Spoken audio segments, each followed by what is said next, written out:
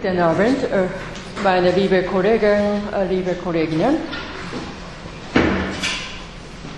Ich habe heute die Absicht, dass ich keine PowerPoint verwende. Nur einen Text habe ich, ob ich dies projizieren soll oder lieber nicht. Was ist Ihnen lieber? Das ist ja ein Rohtext. Manchmal gibt es ja den Stoff, den man nicht bloß mit der Aufzählung der Kategorien auf PowerPoint-Folie aufarbeiten möchte, sondern schon mit einem konkreten Text ein Ideengebäude aufbauen muss. Bitte?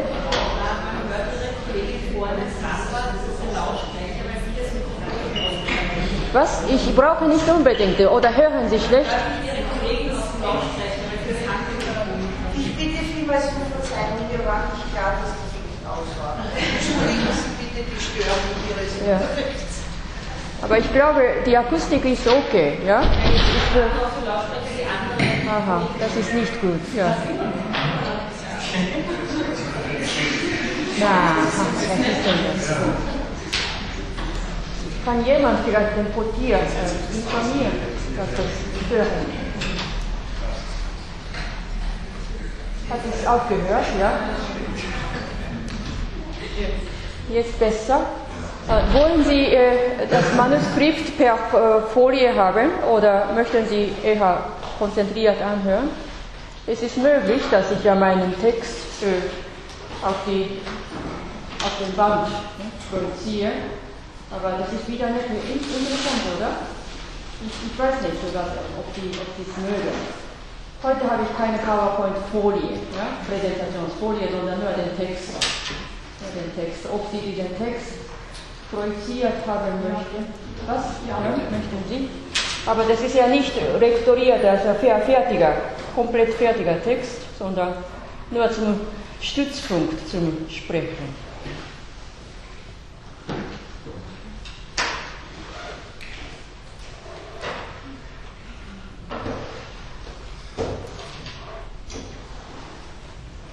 Es sind ja Tippfehler drinnen, es ist ja kein kompletter Text, aber in unserer Zeit sind Menschen daran gewöhnt, dass sie immer wieder irgendwelche internetmedientechnische Dinge bei sich haben möchten. Vor- und Nachteile. Ne? Aber auf der anderen Seite weiß ich, wenn man ein reines klassisches Referat anhört, ohne PowerPoint, ohne visuelle Unterlage, manchmal scheint es so, dass das dürftig oder ein bisschen verarmt dürftig zu sein scheint.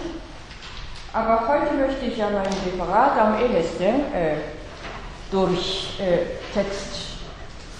Text sprechen. Das heutige Thema ist ja die Buddha-Natur.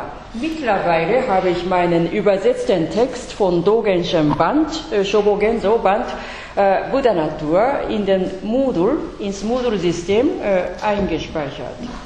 Und heute möchte ich wieder philosophisch eingehen, was die Buddha-Natur ist.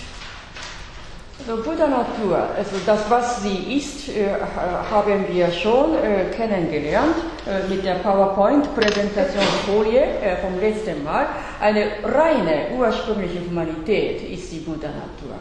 Also diese Buddha-Natur wohnt jedem leibhaften Menschen inne, so sagte ich. Also, so haben wir mal die Buddha-Natur kategorisch bestimmt, kategorisiert. So hat man einmal diesen Satz angehört, hat man einmal ihn verstanden und man hat ihn ins Bewusstsein eingespeichert. Verstanden, noch einmal wiederholt und eingespeichert ins Bewusstsein zum Zweck der Beantwortung einer Prüfungsfrage. So, damit ist dieser Ansatz eine komplette Information, eine kompakte, sehr, sehr bündige Information geworden für Sie im Bewusstsein Ihrer selbst. Da ist schon ein Problem drinnen, eine Information. Sie ist sehr zügig, sehr kompakt. Eine Information leitet uns in einen Weg zum bestimmten Punkt, zum bestimmten unmittelbar nachstehenden Ziel, ohne Verwirrung. Ja? Bei einer Prüfung darf man unmittelbar eine zügige Antwort aussprechen, wenn man bei der Kategorisierung der Buddha-Natur mindestens diese ein paar Phrasen in einem Satz ausformulieren würde, da käme man einen Schritt weiter in der Prüfung. Das ist eine Information. Davon aus kommt schon ein Problem.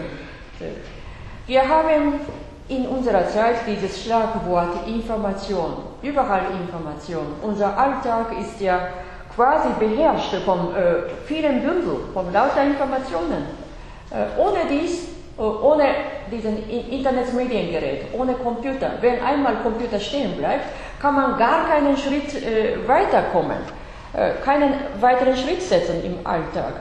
So sind wir mehr oder minder abhängig geworden von der Information, aber das hat auch einen Nachteil. Information ist sehr bündig, das bringt uns zu einem nächsten Ziel oder mindestens eine Schrittsetzung, ermöglicht sie, aber sie ist kurz, sie ist oftmals nur eine Auskunft von nützlich bündiger Art, aber mehr nicht, bündiger Art, mehr nicht.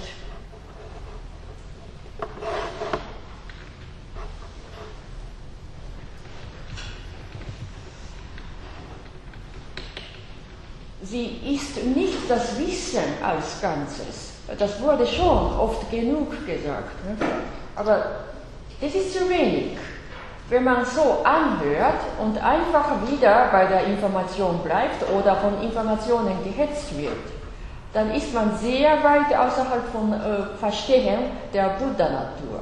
Buddha-Natur ist eine reine Humanität, die jedem einzelnen Menschsein innewohnt. Das ist eine Kategorie, auswendig gelernt, aber lauter Information, die noch nicht mit ihrem eigenen Erkenntnisebene oder mit ihrem eigenen Leben mit integriert ist.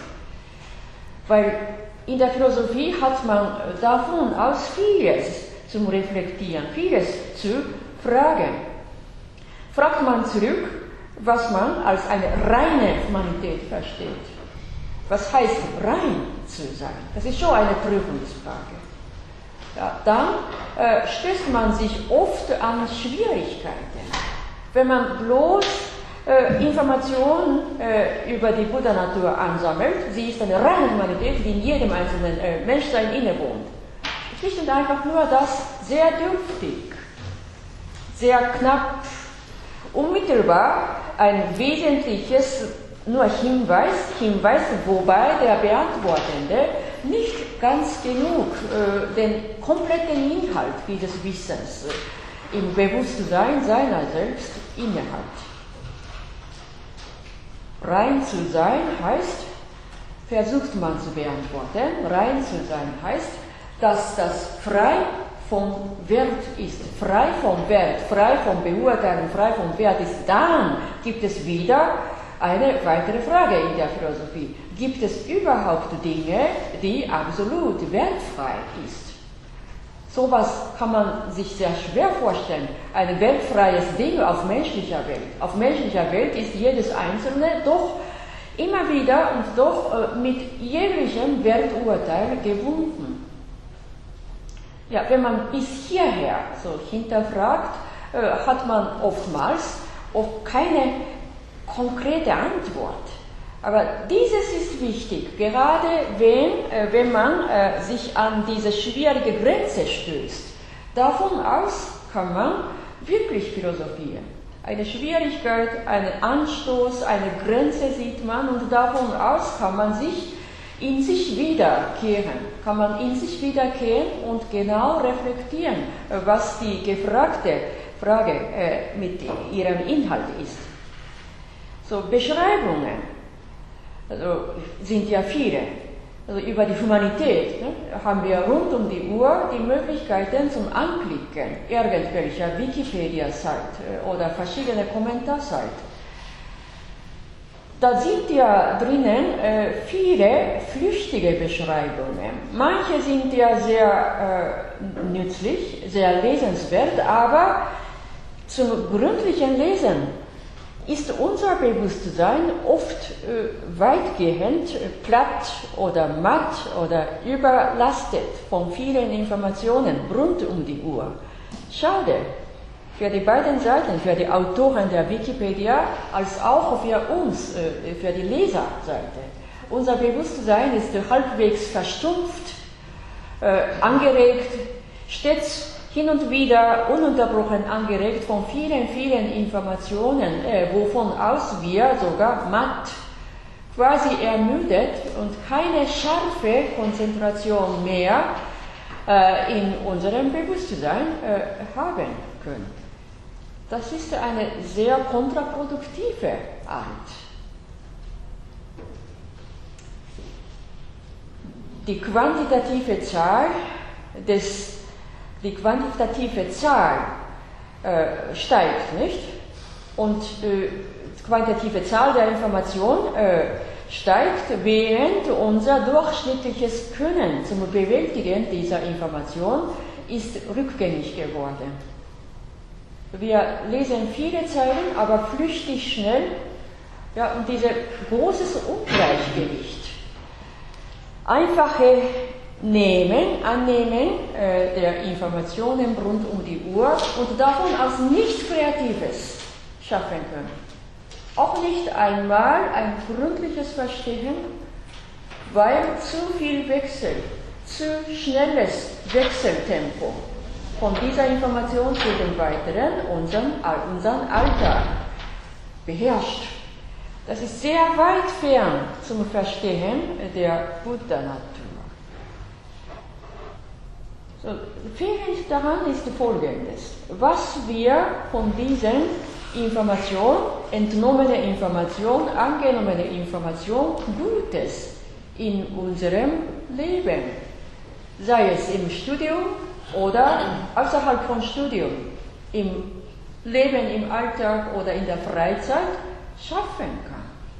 Also nehmen tun wir viele, nicht? Aber schaffen tun wir umso geringer.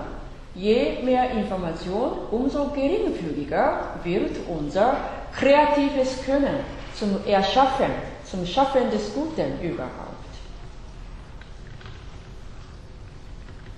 Ich spreche eher frei von diesem Text, ja? Also eine Bilanz fehlt überhaupt. Eine Bilanz von Nehmen und Herausgeben des Kreativen. Nehmen von Information und das Herausgeben des Kreativen fehlt in unserer Zeit überhaupt. Und jetzt, wenn ich markieren möchte, wo steht dann die Buddha-Natur? Die Buddha-Natur steht genau im letztgenannten Bereich, dass wir ausgehend von unserem Wissen oder in unserer Seite Information Gutes tun können, Gutes schaffen können, Gutes erschaffen können, wovon aus unser Leben gemeinsam mit unseren Mitlebenden, Mitseienden bereichert werden kann. Buddha-Natur steht wirklich dazu. Gar keine bloße Passivität, sondern eine große Potentialität ist die Buddha-Natur, um zu schaffen des reichhaltigen, inhaltlichen, geistig reichhaltigen Lebens. Kreativ denken, kreativ handeln zu können, um kreativ denken und kreativ handeln zu können, darf man eine bereinigte Lage im Bewusstsein unserer selbst. Ich habe öfters mit diesem Wort der Nullung gesprochen. Eine bereinigte Lage in unserem Bewusstsein unserer selbst. Weil unser Bewusstseinsfeld ist stets belastet von diversen Daten, die manchmal nicht unbedingt notwendig sein können. Davon aus sind wir belastet, indem unsere wesentliche Konzentration auf das Wichtigste sogar verstumpft oder betrübt wird. So, da möchte ich noch einmal die Relevanz der Lehre Dogens betonen. Dogensche Aussage im Text sind insgesamt davon ausgegangen, aus jener Stille, die man freiwillig im Zendo kennengelernt hat. Jene Nullung der diversen Bewusstseinsbelege, die wird durch diese Versenkungspraxis bereinigt, beseitigt, weggefahren, bis sie eine Position der Null erreicht hat. Aus dieser Nullungsanlage beseitigt, weggefahren der diversen unnötige Bewusstseinsbelege. Davon aus hat jene klare Grundlage des Bewusstseins. Und davon aus hat Dogen über die Buddha-Natur gesprochen und seine Worte sind sozusagen eine Manifestation der Gewichtigkeit der Buddha-Natur im Leben überhaupt. Da werde ich wieder mit meinem Terminus umformulieren. Man verkörpert die Stille, man verkörpert diejenige Nullung der unnötigen Bewusstseinsbelege. Man manifestiert die Stille. Viele unnötige Informationen, die uns manchmal verwirren und unruhig machen, sind weggefallen.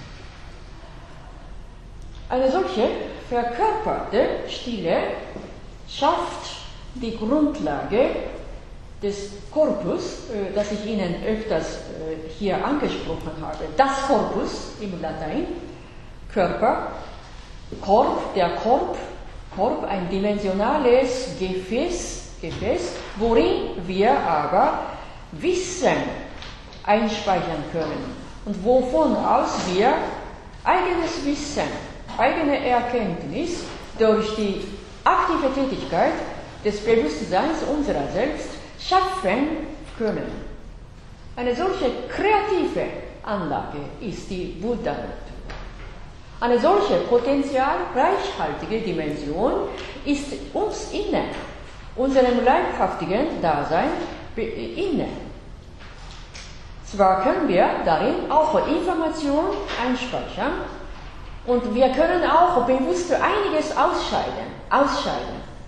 Da möchte ich wirklich laut sprechen. In unserer Zeit haben wir Trend, eine Tendenz. Möglichst viele Wissen oder brüchige Wissen, Bruchteile von Wissen, nehmen, einfach nehmen, hinnehmen, bis unser Bewusstsein quasi verstopft wird. Währenddessen vergisst man ganz und gar, wie wichtig ist, unnötige Informationen auszuscheiden zu lernen. Auszuscheiden. Das ist notwendig. Unsere Kapazität ist ohnehin begrenzt.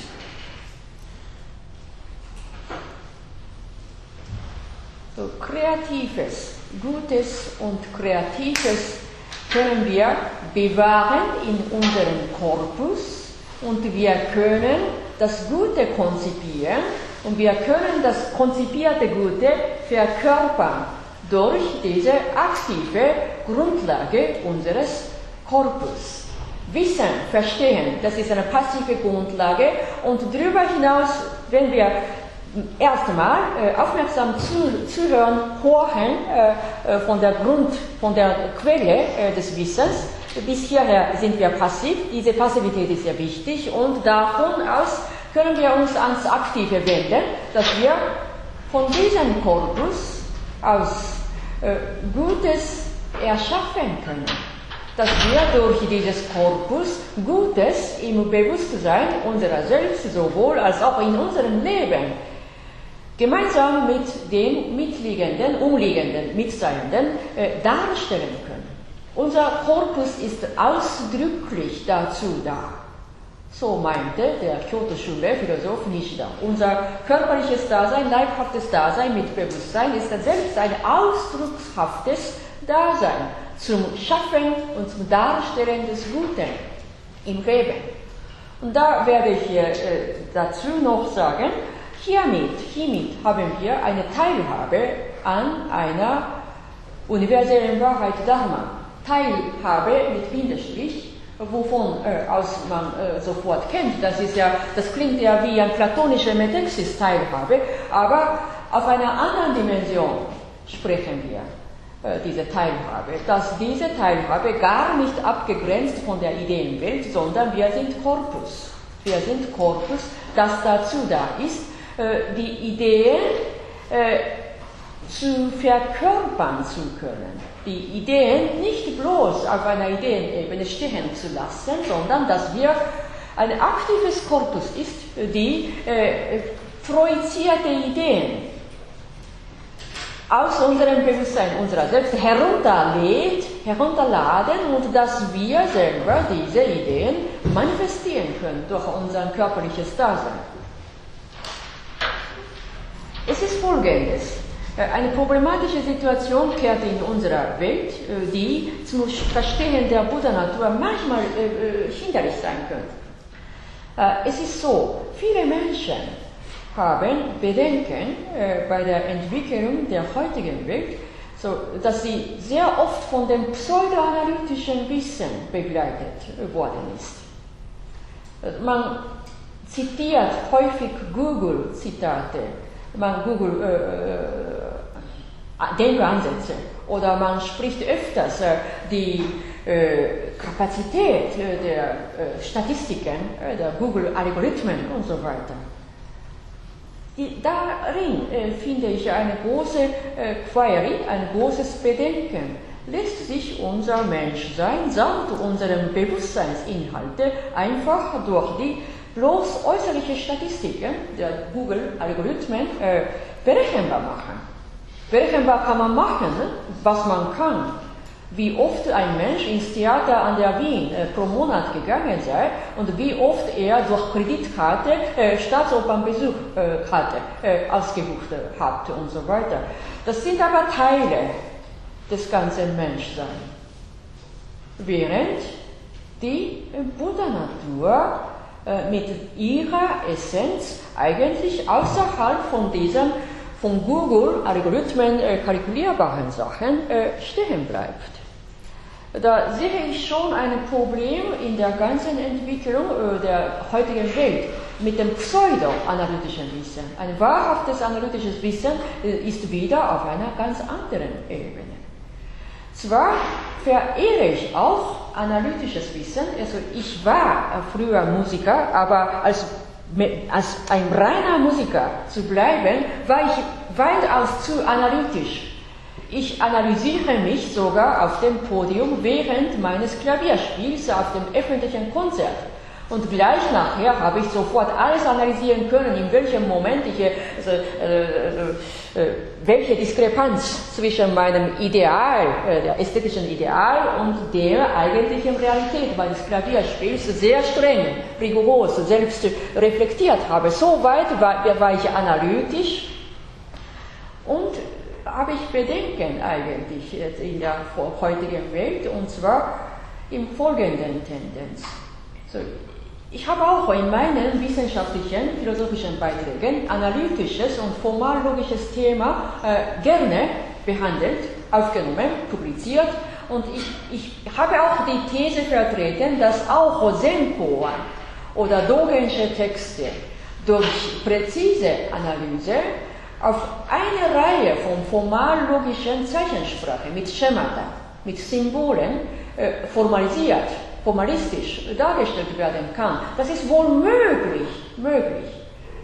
Einerseits gelingt es, wenn Sie meinen Aufsatz nonverbale Logik, steht höchstwahrscheinlich auf meiner Homepage, hinschauen, auf Deutsch und Englisch, das ist schon möglich. Dogensche Aussage zum Beispiel oder Zen-Koan-Aussage lässt sich wohl auf eine formallogische, analytische Zeichensprache übertragen. Auf der anderen Seite gehört dazu folgendes Bedenken.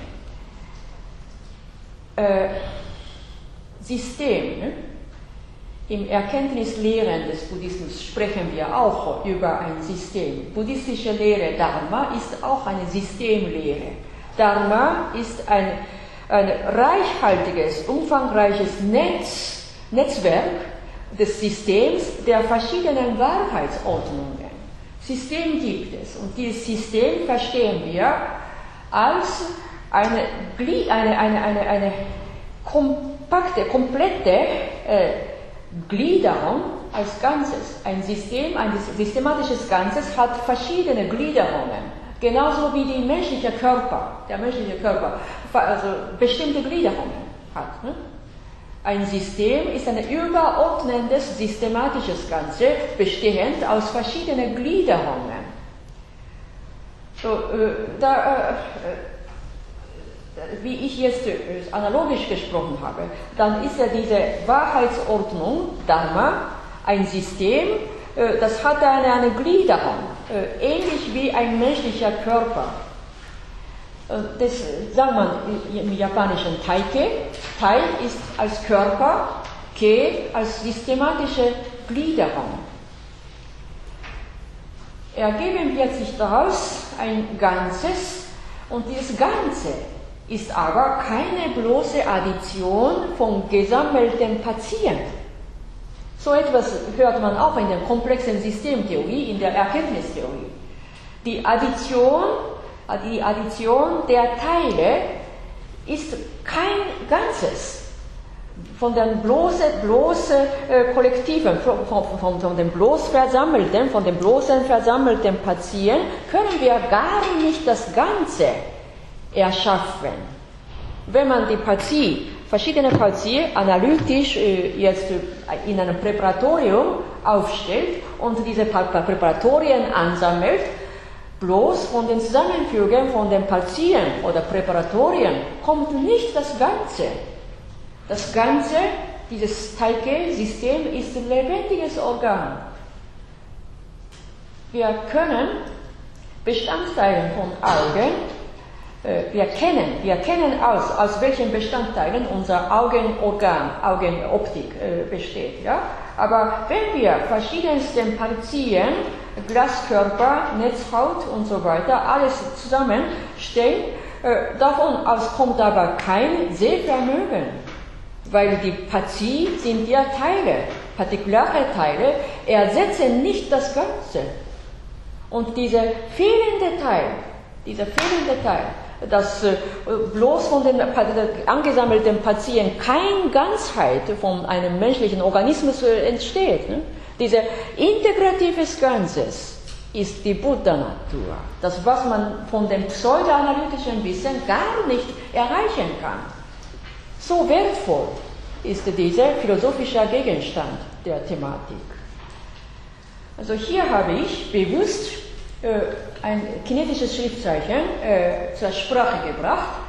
Tai, so Körper, ja, so bestehend aus verschiedenen Gliederungen.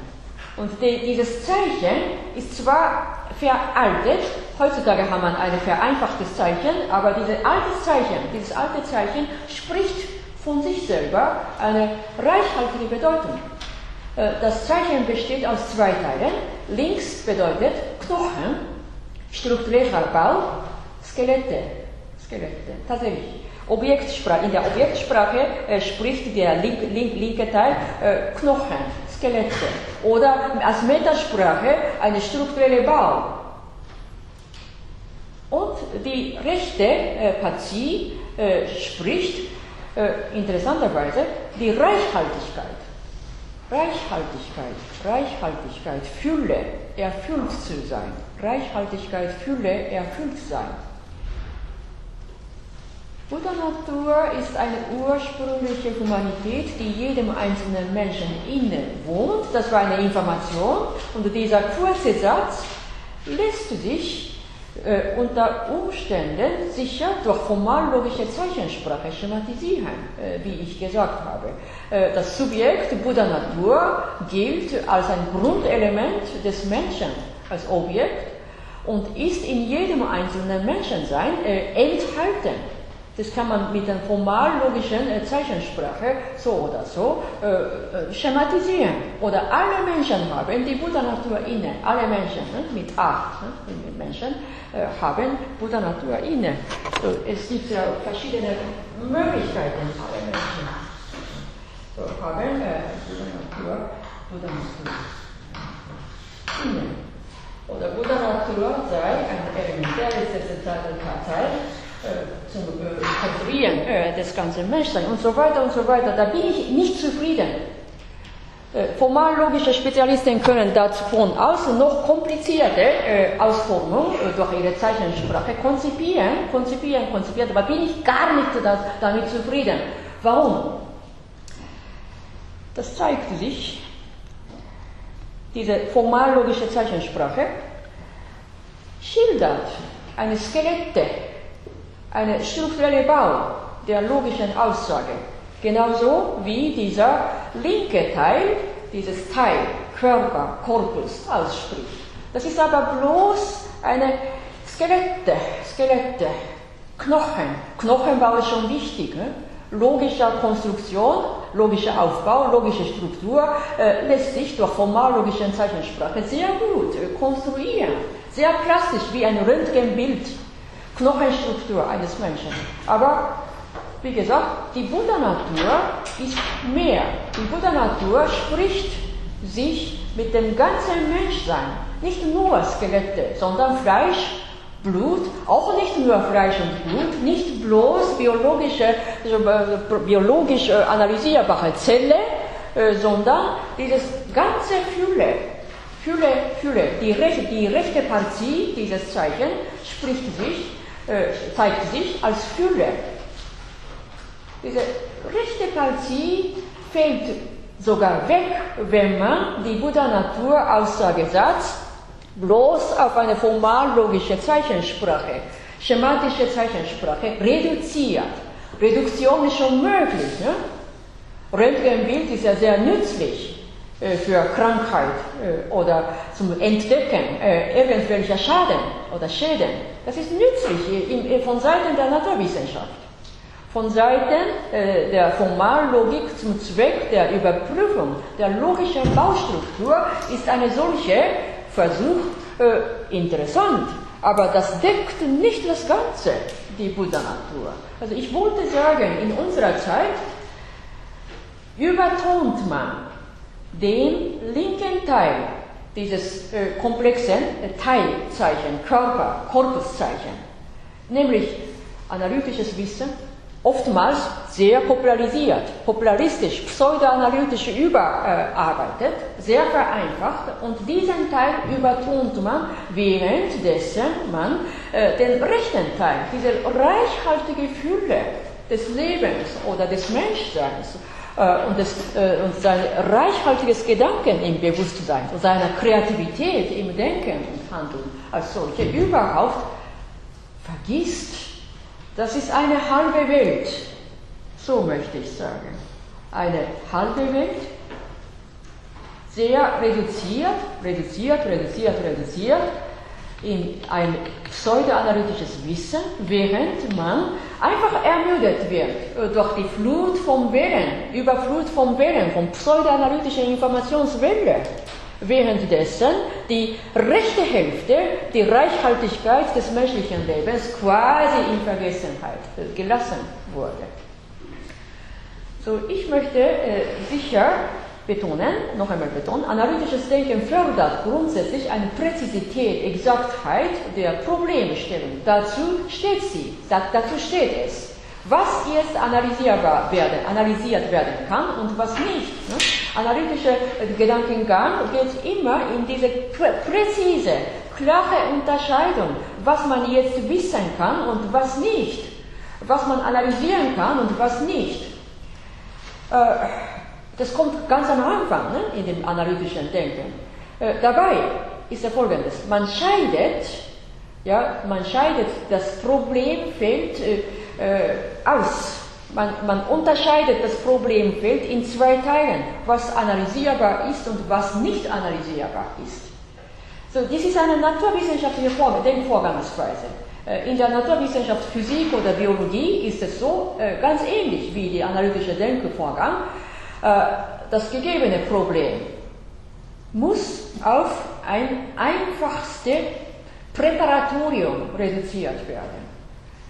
Ein Phänomen, das sich immer wiederholt, das sich reduzieren lässt auf ein Präparatorium, ein Abschnitt ein Stück aus der Natur, ein Schnittstück von Natur, ein Präparatorium, das sehr kompakt, ein einfaches Teilchen zum Konstruieren der ganzen Phänomene, das sich wiederholt und dass es reproduziert werden kann, wiederholt reproduziert werden kann, wovon aus man eine ganze Naturgesetz entdecken oder deduktiv erörtern kann. Das ist naturwissenschaftliche Denkvorgehensweise. Und ähnlich wie die Naturwissenschaftler gehen analytisch denkender Mensch, was ist hier das Problem und was kann man jetzt ausscheiden als nicht analysierbar? Davon aus scheidet man die Hälfte des Problems weg. So, gerade dadurch kann das analytische Denken immer schärfer, pointierter, klar, dezidiert auf einen Punkt gerichtet. Das ist die analytische Stärke, aber auf der anderen Seite fällt davon aus die weitere Hälfte weg. Das, was nicht analysierbar ist, muss jetzt nicht erörtert werden. Das lässt sich beseitigen. Davon aus hat man eine halbe Welt. Und von dieser halben Welt, sagt man, ein Groß A, scheidet man wieder ein Problem, das, was jetzt diskutiert werden kann und das, was nicht der Fall ist, eine klare Unterscheidung. Davon aus hat man wieder die nicht analysierbare Seite zur Seite geschoben. Das Groß A wird halbiert auf ein kleines Alpha, vom Groß-Alpha auf das kleine Alpha, und das kleine Alpha hat wieder die Unterscheidung. Unter dem kleinen Alpha hat man wieder ein Problem, das, was jetzt diskutiert werden kann, das, was nicht der Fall ist, da beseitigt man wieder die Hälfte davon. In der Weise wird das analytische Wissen sicher klarer, pointierter, bis zum letzten, nicht mehr unterteilbaren, klaren Kern. Das ist die Stärke des analytischen Wissens. Ohne das haben wir gar keinen Computer, ohne das haben wir keine Jumbo-Jet-Maschine. Ja? Wir sind natürlich dankbar für diese große Entwicklung, aber Philosophie darf dabei die Augen der scharfen Reflexion nicht verlieren. Analytisches Wissen hat ihr eigentliche Stärke, ähnlich wie ein naturwissenschaftliches Wissen. Jegliches Phänomen sehr plastisch reduziert auf ein wiederholt erscheinendes Präparatorium. Aber dabei hat man vieles weggelassen oder sie müssen es weglassen. Das, was momentan nicht brauchbar ist, muss man einfach beseitigen. Also analytisches Wissen ebenso. Also da hat man pointiertes Wissen einerseits, auf der anderen Seite sind die Reste der ganzen Welt enorm. Also davon aus kommt wieder die populistische Verbreitung, so Irrationalität sei wichtig, ja, so Esoterik sei interessant und so weiter. Nein, das ist ja wieder eine oberflächliche Betrachtung, die wieder sehr weit entfernt ist von der guten Natur und so weiter. Also ich habe jetzt eine kritische Bemerkung zum pseudoanalytischen Wissen und auch zum Wesentlichen des analytischen Denkvorgangs überhaupt philosophisch in Frage gestellt. Also Stärke des analytischen Wissens, Klarheit, Präzisität, analytisches Wissen verdrängt unser Denken immer in eine kleine Spitzen, Detail, eine Schärfe gehört dazu, aber wovon aus die restliche Hälfte oder die restliche Ganze ohne Analytik, unreflektiert, quasi außerhalb der Welt geschoben wird. Das ist ein großer Widerspruch. Wir sind mitten im Leben. Mitten im Leben sind nicht nur die analysierbaren Sachen, sondern vieles sind noch komplexer. Mensch-Beziehungen zum Beispiel sind eines der komplexen Erscheinungen der ganzen Welt. Das lässt sich gar nicht durch Google-Algorithmen einfach so oder so berechenbar machen, weil menschliche Psyche von einem Moment zum weiteren drastisch verwandelt werden kann. Also ausgehend von einem gekränkten oder von einer Kränkung als solche kann sich eine menschliche Psyche von einem guten Buddha-Natur ausgehend abrupt auf das Dämonische verwandeln. Das ist gefährlich, ne? Und dabei hat man gar keine Zeit, mit dem Handy oder mit dem Taschencomputer oder iPad von der Tasche herausziehen und irgendwelche Rechnungen zu machen. Das ist zu spät. Das ist zu spät. Also die Buddha-Natur ist dazu sehr dienlich, dass man nicht unbedingt von der Analytik abhängig sein sollte, sondern ständig die Aufmerksamkeit allround, allseitig, offen, aber wie soll ich sagen, aufmerksam aufstellt.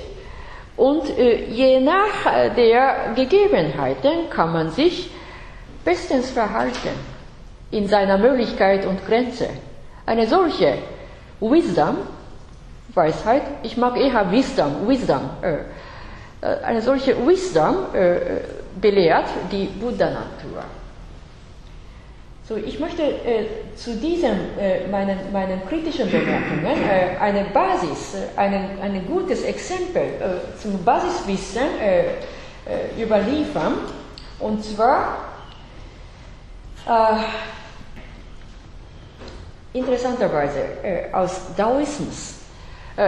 Zwar ist der Zen-Buddhismus eine ganz andere Lehre gegenüber dem Taoismus, aber in dieser Schriftzeichenkultur, im ganzen geografischen Raum Ostasiens, haben viele buddhistische Intellektuelle ohnehin daoistische Schriften kennengelernt und manche haben sie sehr gern gelesen.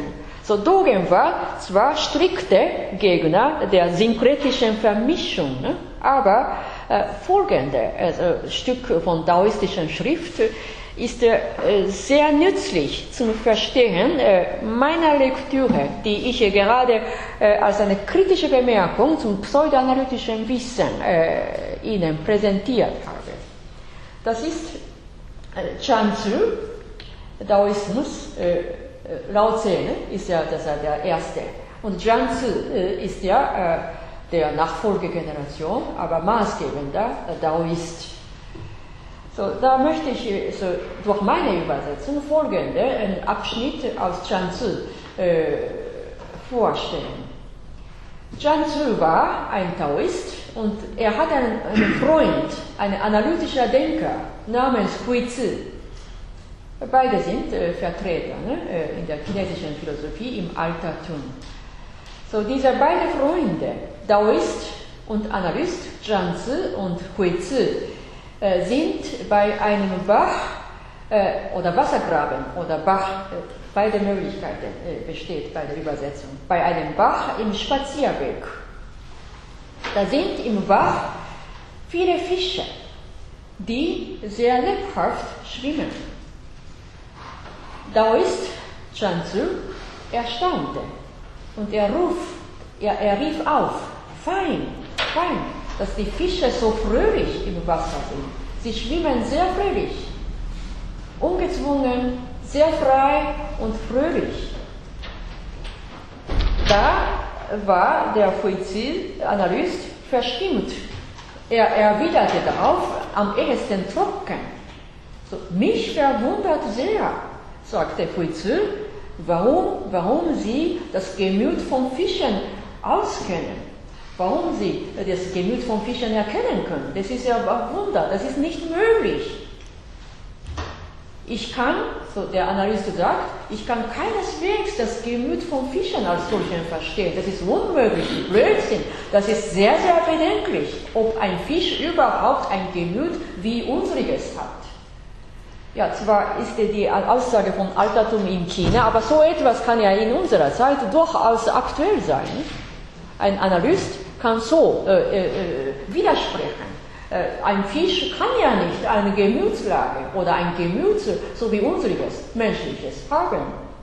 Fisch ist ja nicht ein Säugetier. Ne? Da ist das Gemütsanlage als solche sehr, sehr fraglich und bedenklich. So, dann hat Chan-Tzu erwidert, er ist auch scharfsinniger Logiker. Obwohl er dem äußeren Anschein nach sehr, sehr gelassen und friedvoll gemütlich verhält.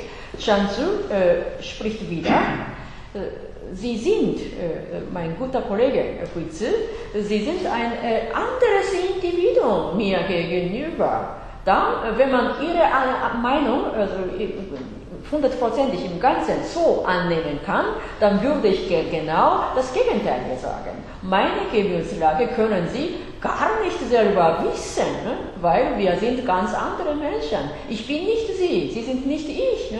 Wieso können sich meine Gemütslage über Fische, über fröhlich schwimmende Fische verstehen? Das ist ein Witz. Ne?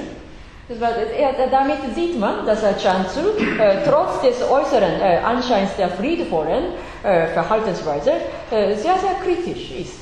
Aber seine Sprechweise ist durchaus ruhig und nicht spitzfindig. Da war der Analyst auch in seiner Verteidigung. Er war sehr angeregt und sehr interessiert. Hui-Tzu sagt dazu, da haben Sie recht. Da wir beide unterschiedliche Individuen sind, kann ich Ihre Gemütslage sicher nicht verstehen. Aber das Gleiche gilt für Sie auch. Sie sind kein Fisch, das ist sonnenklar, daher können Sie die Freude von Fischen auch nicht einmal erfassen. So etwas zum Sprechen ist der Blödsinn. So meint Analyst Hui-Tzu.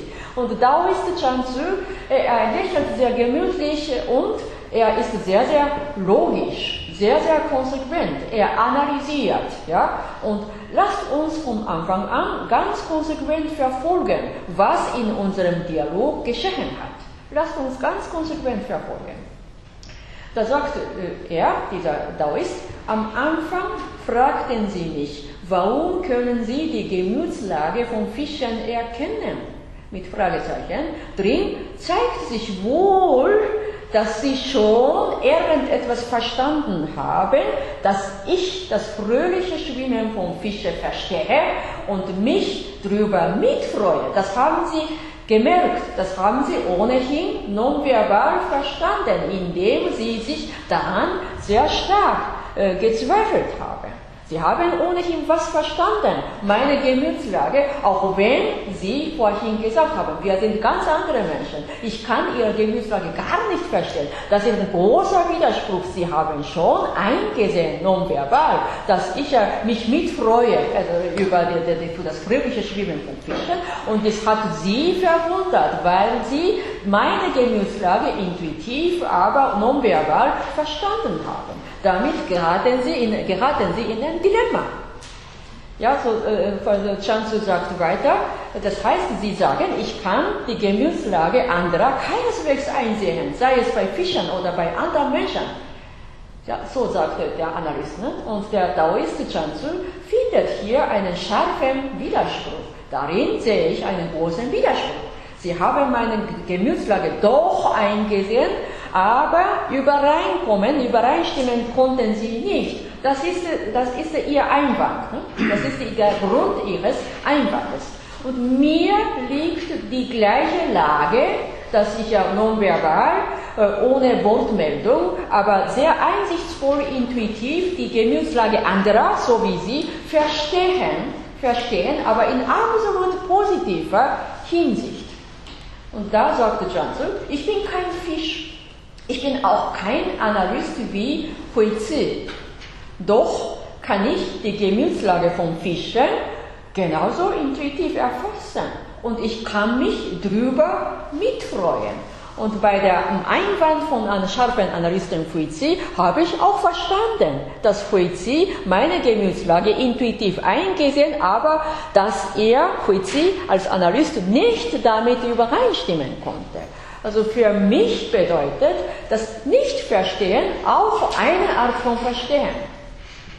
Ja, das war ein exakter Auszug von diesem Altertum-Dialog von Daoisten Chan-Tzu und Analysten Hui-Tzu.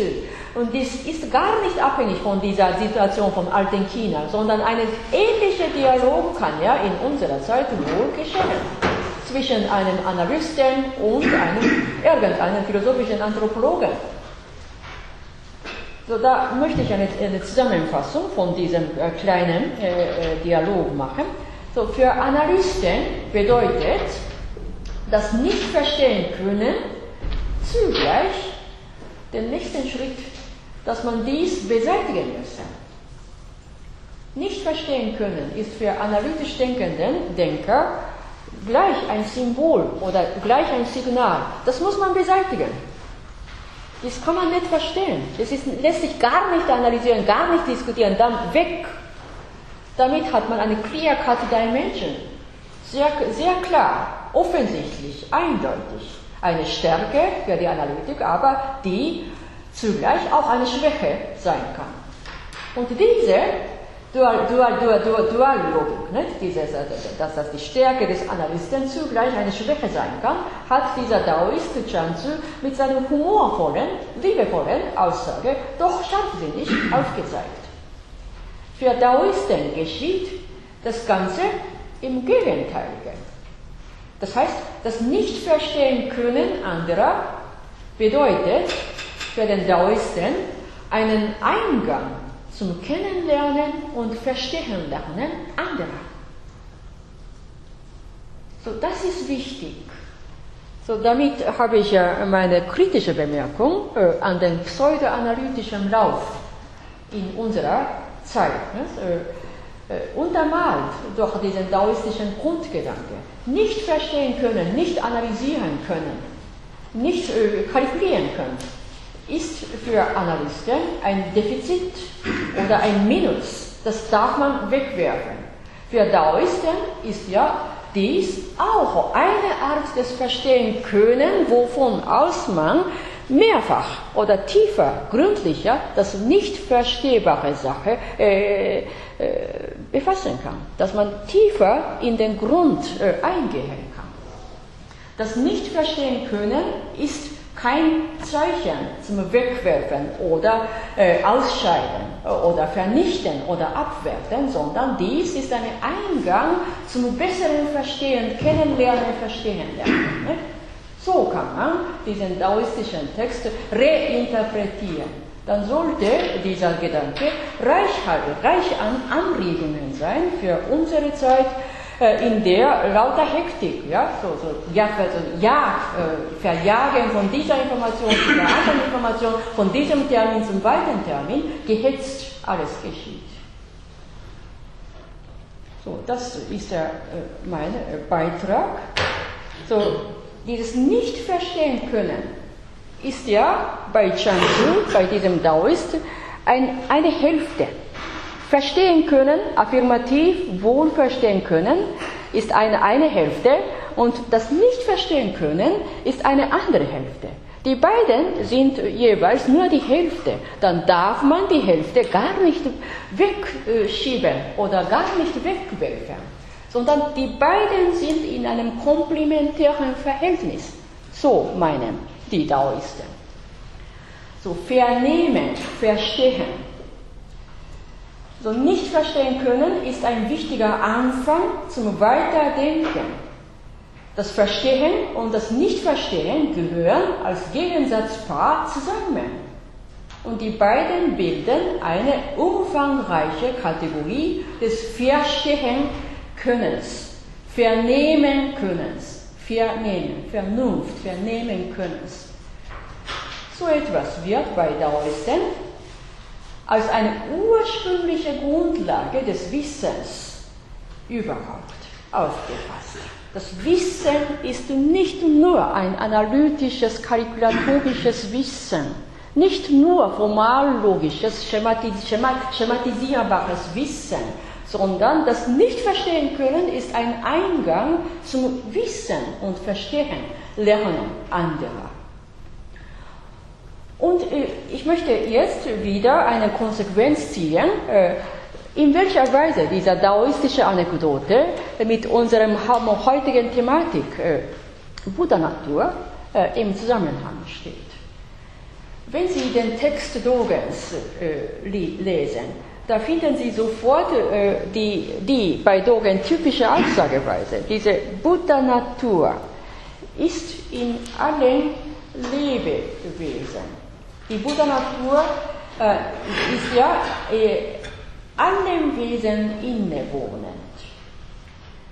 So, dieses Ist, diese Buddha-Natur ist, diese ist ein sehr breit umfassendes Ist, ein sehr breit umfassendes Ist. Das lässt sich gar nicht gegenständlich mit einem Materialien zeigen. Das kann man nicht. Unser Geist oder Buddha-Natur als solche lässt sich gar nicht gegenständlich konkret mit irgendeinem Materialien, mit irgendeinem Material aufzeigen, dass es Buddha-Natur ist. Dies ist keine Buddha-Natur, das auch nicht. Der Geist, einfach, das ist wieder eine Sprache, eine Aussprache, eine Phrase, das ist wieder nicht identifizierbar mit der Buddha-Natur. Dieses ist viel, viel breiter als eine materialistisch, substantivistisch zu zeigen ist. Und hier habe ich einen Kommentar. Der Vorfahr von Dogen hat auch die Buddha-Natur-Idee gehabt, aber die vorherigen Vorgänger von Dogen hatten eine andere Aussageart. Alle Wesen haben eine Buddha-Natur, so hatten die Leute gesagt. Und Dogen war nicht ganz zufrieden. So, jedes partikulare Wesen hat eine Buddha-Natur inne.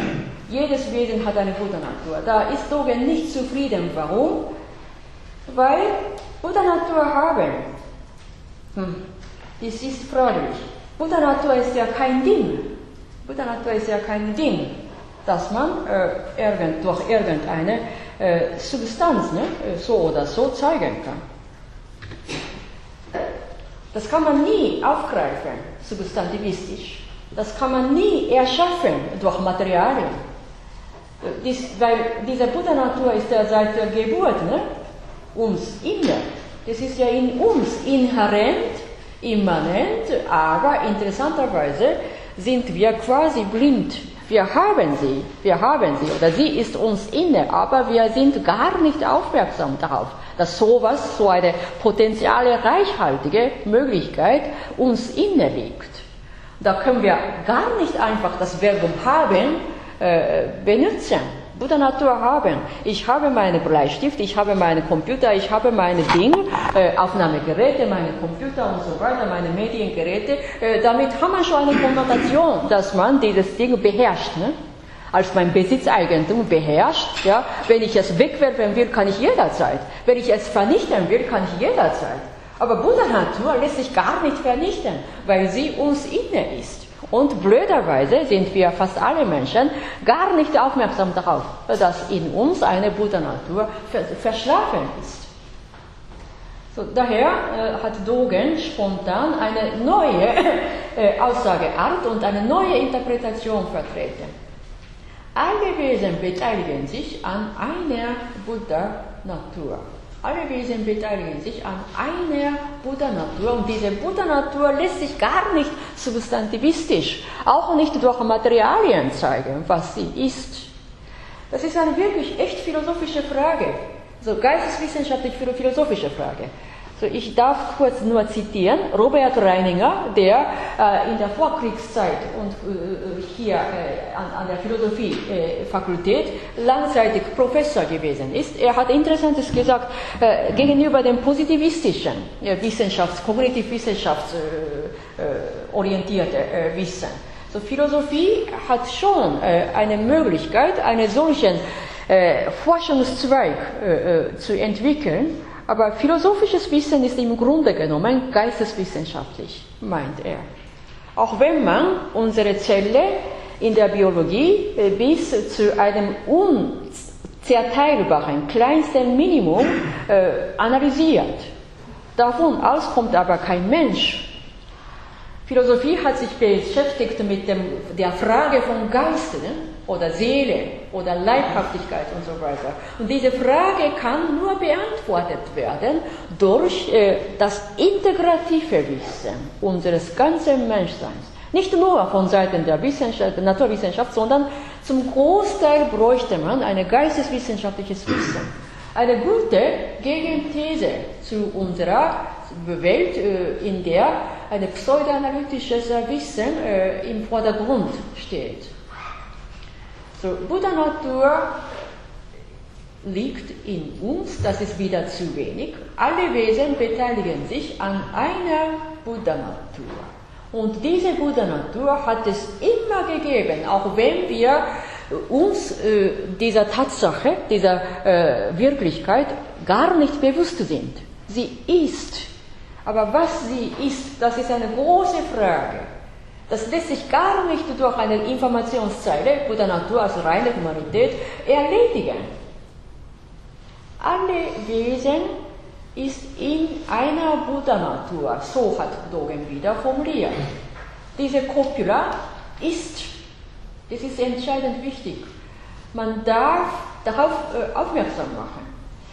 Dogen betont, dass dieses ist, Copula, kein solches, keine bloßes Seins-Copula ist, dass es als Sein seiner Negation Nicht-Sein entgegensteht. Das ist eine richtig philosophische Fragestellung.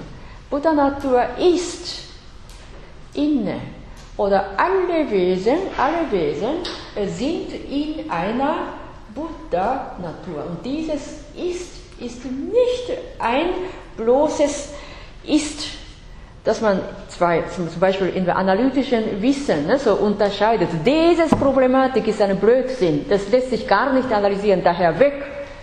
Dieses ist eine Seinskopula, zwar auf der deutschen Sprache dasselbe, nicht? Aber trotzdem, die Grundbedeutung bei den analytischen ist eine unterscheidbares Ist. Dieses Ist, das was nicht verstehbar, das was nicht analysierbar, das was nicht durch die rationale Analytik präzis bis ins Detail erläutert oder beweisbar gemacht werden kann, muss beseitigt werden. So dieses Ist bei den analytischen Wissen lässt sich oft beseitigen oder eliminieren. Aber bei Dogen, diese Buddha-Natur, diese Seinskopula bei der Buddha-Natur ist vor dieser jeglichen analytischer Unterscheidung da. Also ähnlich wie bei Chan-Tzu, ja? Er hat das Nicht-Verstehen-Können auch geschätzt. Für ihn ist das Verstehen-Können ein breites Verstehen-Können. Affirmativ verstehen können und nicht verstehen können, die beiden gehören zusammen. Und das, was uns die beiden Arten von Verstehen ermöglichen, das ist ein ursprüngliches Verstehen können, wovon aus das Verstehen können und nicht verstehen können beide entspringen können. Und bei Dogen ist ähnlich. Buddha-Natur ist in uns oder alle Wesen sind in der Buddha-Natur. Alle Wesen beteiligen sich an der Buddha-Natur. Alle Wesen sind seiend und beteiligen sich an der Buddha-Natur. Überall Copula, Seinskopula, Seinsverbum. Und dieses Verbum ist eine ursprüngliche Gegebensein, dass wir unabhängig von der Intellektualität, unabhängig von dem Bildungsniveau, das Gute und das Ungute, das Heilsame und das Nicht-Heilsame unmittelbar, einsichtsvoll wissen können. Intuitiv, eher intuitiv. Aber dies ist auch wichtig. Also manche Positivisten im Wiener Kreis, wie Moritz Schlick, ja, die haben Intuition absolut negativ abgewertet. Also Metaphysik ist auch abgewertet. Das, was durch die positiv naturwissenschaftliches Wissen nicht durch analysiert werden kann, bedeutet für sie, Moritz Schlick zum Beispiel, nichts, fast nichts. Da hat er vieles beseitigt. verschiedene philosophische Teilgebiete wie Ontologie, Metaphysik oder Gefühle oder Seele oder das Ich-Problem und so weiter, hat Moritz Schlick alles beseitigt, weil es gar nicht als Gegenstand des analytischen Wissens sein kann. Damit hat er die Welt halbiert und die halbe Welt hat er noch einmal halbiert, Viertel wird noch einmal halbiert, ein Achtel, also sein Blickwinkel ist sicher pointiert geworden, scharf geworden, klar geworden, aber behandelbare Wissensgebiete sind sehr, sehr schmal geworden. Wovon aus quasi die ganze philosophische Gebiete weggelassen, unterlassen wurde. Also das Gegenteilige tut Dogen, nicht? Dieses Ist, Buddha Natur ist. Diese ist eine Gegebenheit, bevor wir analysierbare Dinge, nicht analysierbare Dinge klar unterscheiden. So, das ist eine wichtige Markierung der Erkenntnisart von Dogen. Also, ich wollte es so formulieren. Für Kenner der christlichen Theologie oder Religionswissenschaft kann folgende Erklärung hilfreich sein. So, jenes ist zum Erklären der Buddha-Natur Dogens liegt der Darstellung der Genesis Abschnitt 1.1, ganz am Anfang. Als Gott sagte, ganz am Anfang war die Welt ein Chaos. Es war Finsternis, die Finsternis beherrschte die ganze Welt. Es war wie ein raues, ganz dunkles Meer. Es war noch keine Trennung von Himmel und Erde. Und als Gott sprach, werde Licht, sei Licht, dann wurde Licht. Gott sah, dass das gut ist. So steht ganz am Anfang der Genesis. Ja? Und dieses Gottes Wort, sei Licht oder werde Licht, also dieses sei oder werde, dieses Sein, das ist ein ursprüngliches Ist, ein ursprüngliches Sein. Dieses ursprüngliche Sein liegt dem Seienden und Nichtseienden zum Grunde.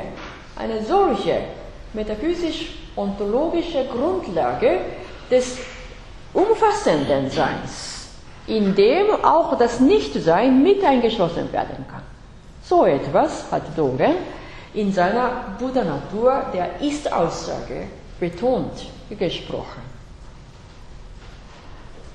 So, Sie finden auch die Aussageweise Dogens, ja, dass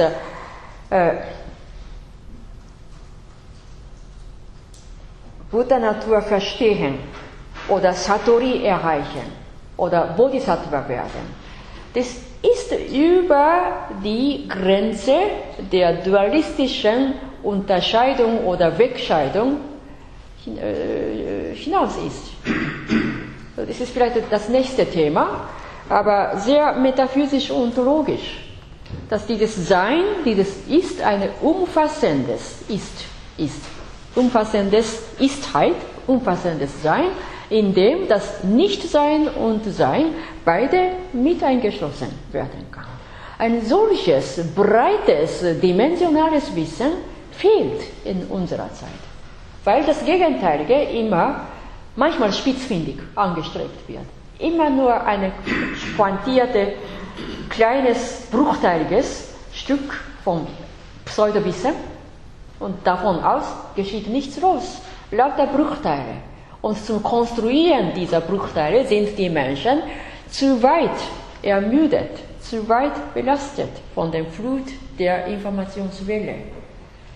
Also ich habe heute mit diesem Wort abschließen, diesen Teil. Aber Buddha-Natur geht es weiter. In der nächsten Woche haben wir wegen des Pfingstfeiertags einen vorlesungsfreien Tag am Dienstag. Das ist jedes Jahr so. Daher in 2 Wochen mache ich weiter über den Text Dogens erörtern mit Bezug auf diese Thematik der Buddha-Natur. Ich schließe jetzt diesen Abschnitt und nehme die Fragen auf. Bitte, ja? Sie haben ja unsere heutige Zeit kritisiert mit dem Informationsüberfluss und so weiter. Sind Sie der Meinung, dass man als Einzelner überhaupt was dagegen machen kann? Oder ganz auszusteigen aus dieser Gesellschaft? Oder ist man... Nein. Wir können ja dieses Entwicklungsmodus, diesen Entwicklungsmechanismus schon mit involviert, eine rückgängig machen, eine irreversibel machen. Das ist ein Blödsinn. Ne? Wir können nicht in die Vergangenheit zurückgehen, sondern kritisch aufmerksam dieses ganze Geschehen durch philosophische Auge betrachten. Wir benötigen schon Computer, wir benötigen schon Handy. Ne? Ohne das geht kein einziger Schritt im Leben. Wir sind schon mitten in diesem Fluss, aber davon aus muss etwas Gutes herausgestellt werden. So oft haben wir eine gegenteilige Tendenz, dass diese Flut von Informationen, diese Flut der Welle, der E-Mails und so weiter, überhaupt unseren gesunden Lebensrhythmus beherrscht, ja, sodass wir gar keinen Widerstand dagegen leisten können, sondern schlicht und einfach mit involviert, ermüdet und hektisch und total belastet, überlastet, strapaziert sind wir manchmal durch diesen Mechanismus. Da braucht man wirklich das zu kennen, unnötige Informationen auszuscheiden lernen und das was Wesentliche klar reflektieren können. Dazu ermangelt die Zeit. Ne? Und wenn man so denkt, dann ist man schon wach, ganz wach, kritisch aufmerksam, wachsam an dieser kritischen Tendenz. Zu wenig Zeit, das ist ja klar, ganz logisch, weil man überdurchschnittlich quantitativ hohe Anzahl der Informationen immer nur hinnimmt. Wenn man hinnimmt, muss man sie überarbeiten oder verarbeiten. Dazu braucht man die Zeit, Energie und nervliche Anstrengung. Und unsere Kapazität ist ja sehr weitgehend minder, ne? Weitgehend drunter. Zu viel Aufgabe zum Verarbeiten, das macht unsere psychische und physische Gesundheit in einer Verwirrung. Das macht kaputt. So, dazu ist ja diese klare Auge, klare reflektive, kritisch-reflexives Denken der Philosophie ein gutes Heilmittel. Ich nehme an. In der Weise können wir kritisch, philosophisch unser Leben bemeistern, auch wenn wir mittendrin in diesem Informatik, Computer Science und pseudoanalytischen Wissen mittendrin sind, mit involviert sind, können wir kritisch reflexiv genug diese Tendenz beherrschen und bemeistern. Gibt es eine weitere Meldung?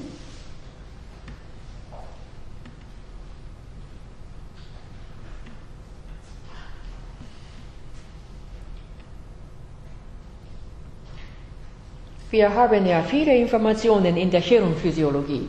Ja, diese Forschungen, diese Forschungseinheiten sind davon ausgegangen, was ist unser Geist? Also ganz am Anfang hat man die philosophische Thema gehabt, ne? Weil man mit der herkömmlichen Philosophie nicht zufrieden sein konnte. Was ist Geist? Geist, ja? So, die herkömmlichen Philosophen können sicher nicht einmal die Auskunft geben, was für eine Funktion unser Bewusstsein im Großhirnrinde überhaupt hat. Ne? So, das konnte nur von Seiten der Hirnphysiologie oder Neuroscience erklärt werden. Das war ganz am Anfang, ne, dieser Entwicklung der Cognitive Science und so Neuroscience und so weiter. Und die Forschungen sind so weit, also wir kennen jetzt vieles mehr als vor 10 Jahren, vor einem Jahrzehnt, aber trotzdem, was der Geist eigentlich ist und oder noch eine elementäre Frage, durch welchen Vorgang unser dreidimensionales Bewusstsein vom Raum und Zeit entsteht.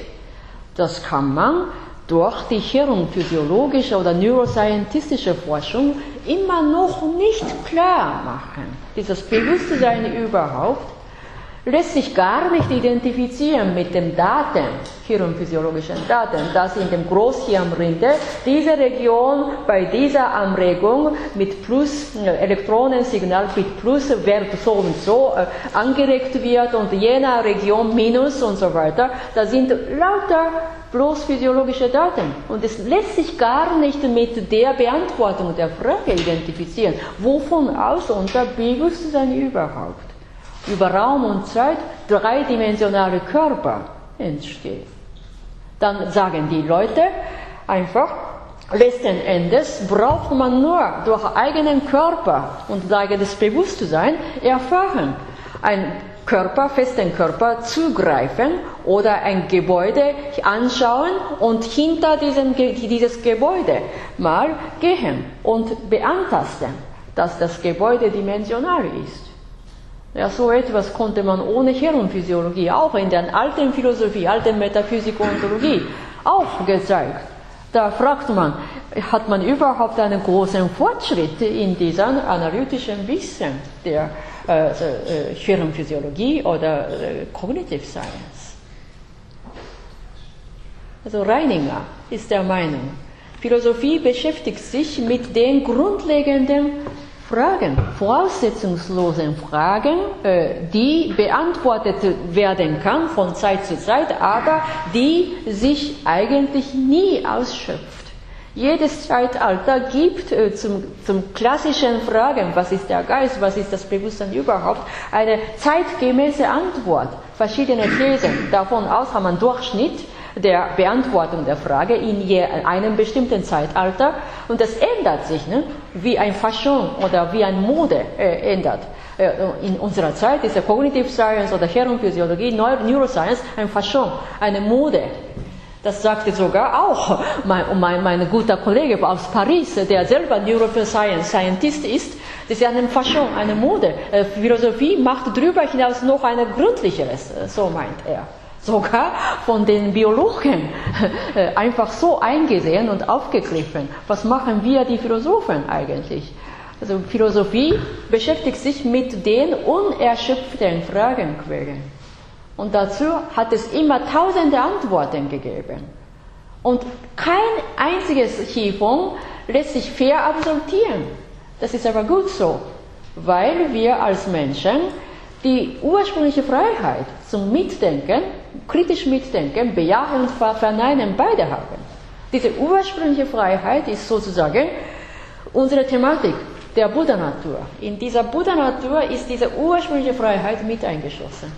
Dass man die Dinge affirmativ annimmt oder eher kritisch beseitigt, also diese ursprüngliche Können zum Bejahen, Verneinen, die beide gehören zum Buddha-Natur. Also genauso wie Chanzu verstehen können, nicht verstehen können, die haben den einen Urgrund.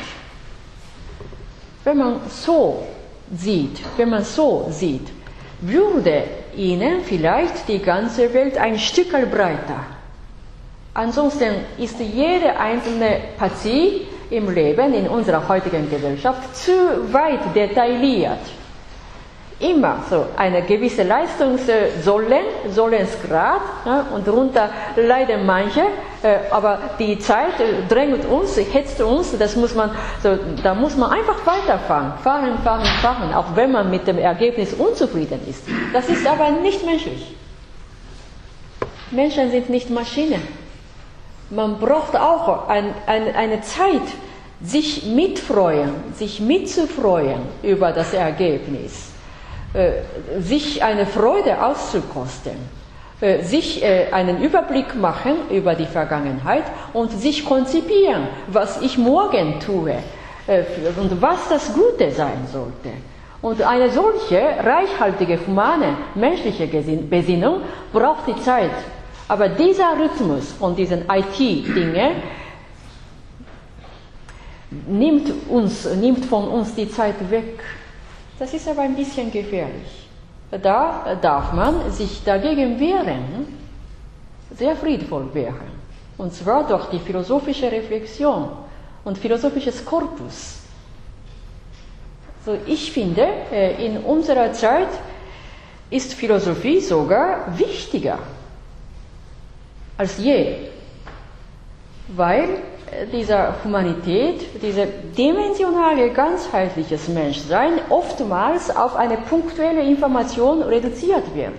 Und Menschen sind irrigerweise damit zufrieden oder man muss sie zufriedenstellen wegen des raschen Tempos dieser Gesellschaft. Nein, ich nehme an, manche Leute sprechen schon dagegen. Entschleunigung, die Relevanz der Entschleunigung, die Relevanz, sich Zeit zu nehmen, zum Mitdenken, zum Reflektieren. Und an dieser Wendepunkt, diese Wende wird schon angesprochen und irgendwann kommt kontinuierlich eine andere Welle. Wenn eine Gesellschaft bis zum Extremen mit einem Aspekt hinläuft, da kommt eine Rückwendung zum anderen. So, und um diesen Lauf, um diesen Werdegang vom Werden und Entwerden aufmerksam zu schauen, ist unsere Philosophie da. Philosophie bildet ein reichhaltiges Menschsein. Genauso wie ich heute mit dem komplexen Schriftzeichen Knochen auf der linken Seite und Reichhaltigkeit auf der rechten Seite sich zeigt. In unserer Zeit gibt es lauter Knochen da. Oh je, das Skelett kann man nichts machen. Lauter Röntgenbilder. Dabei ist ja kein Mensch da. Na.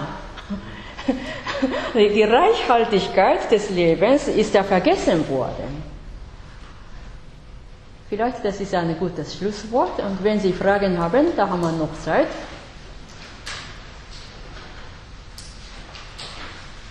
Bitte, ja? Glauben Sie nicht, dass es irgendwie möglich ist, künstliche Intelligenz zu erschaffen? Ah ja, ja.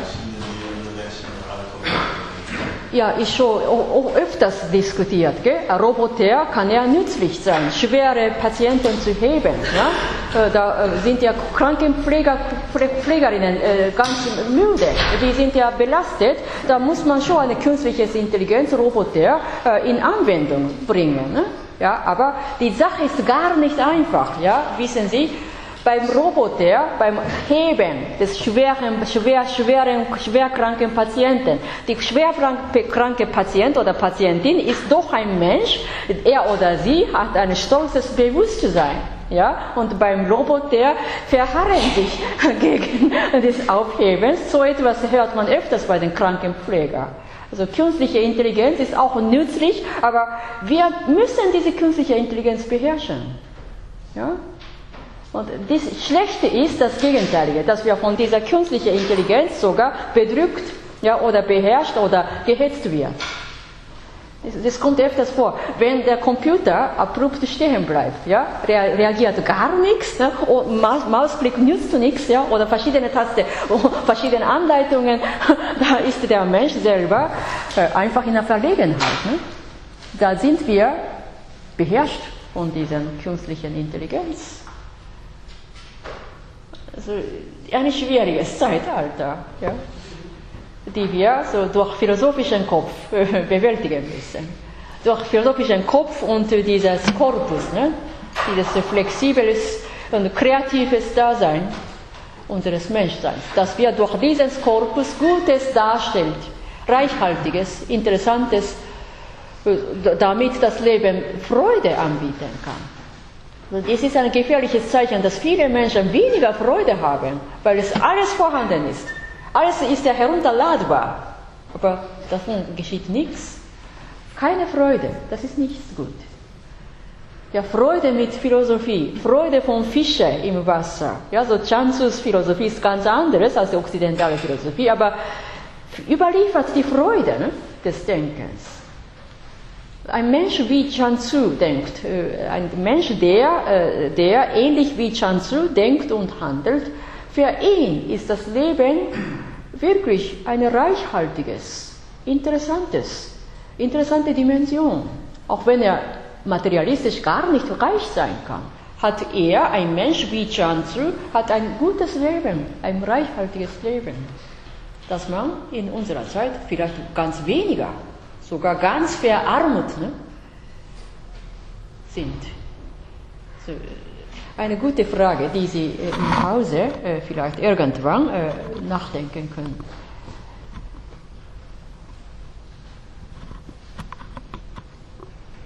Wenn jetzt keine weitere Frage gibt, darf man Schluss machen.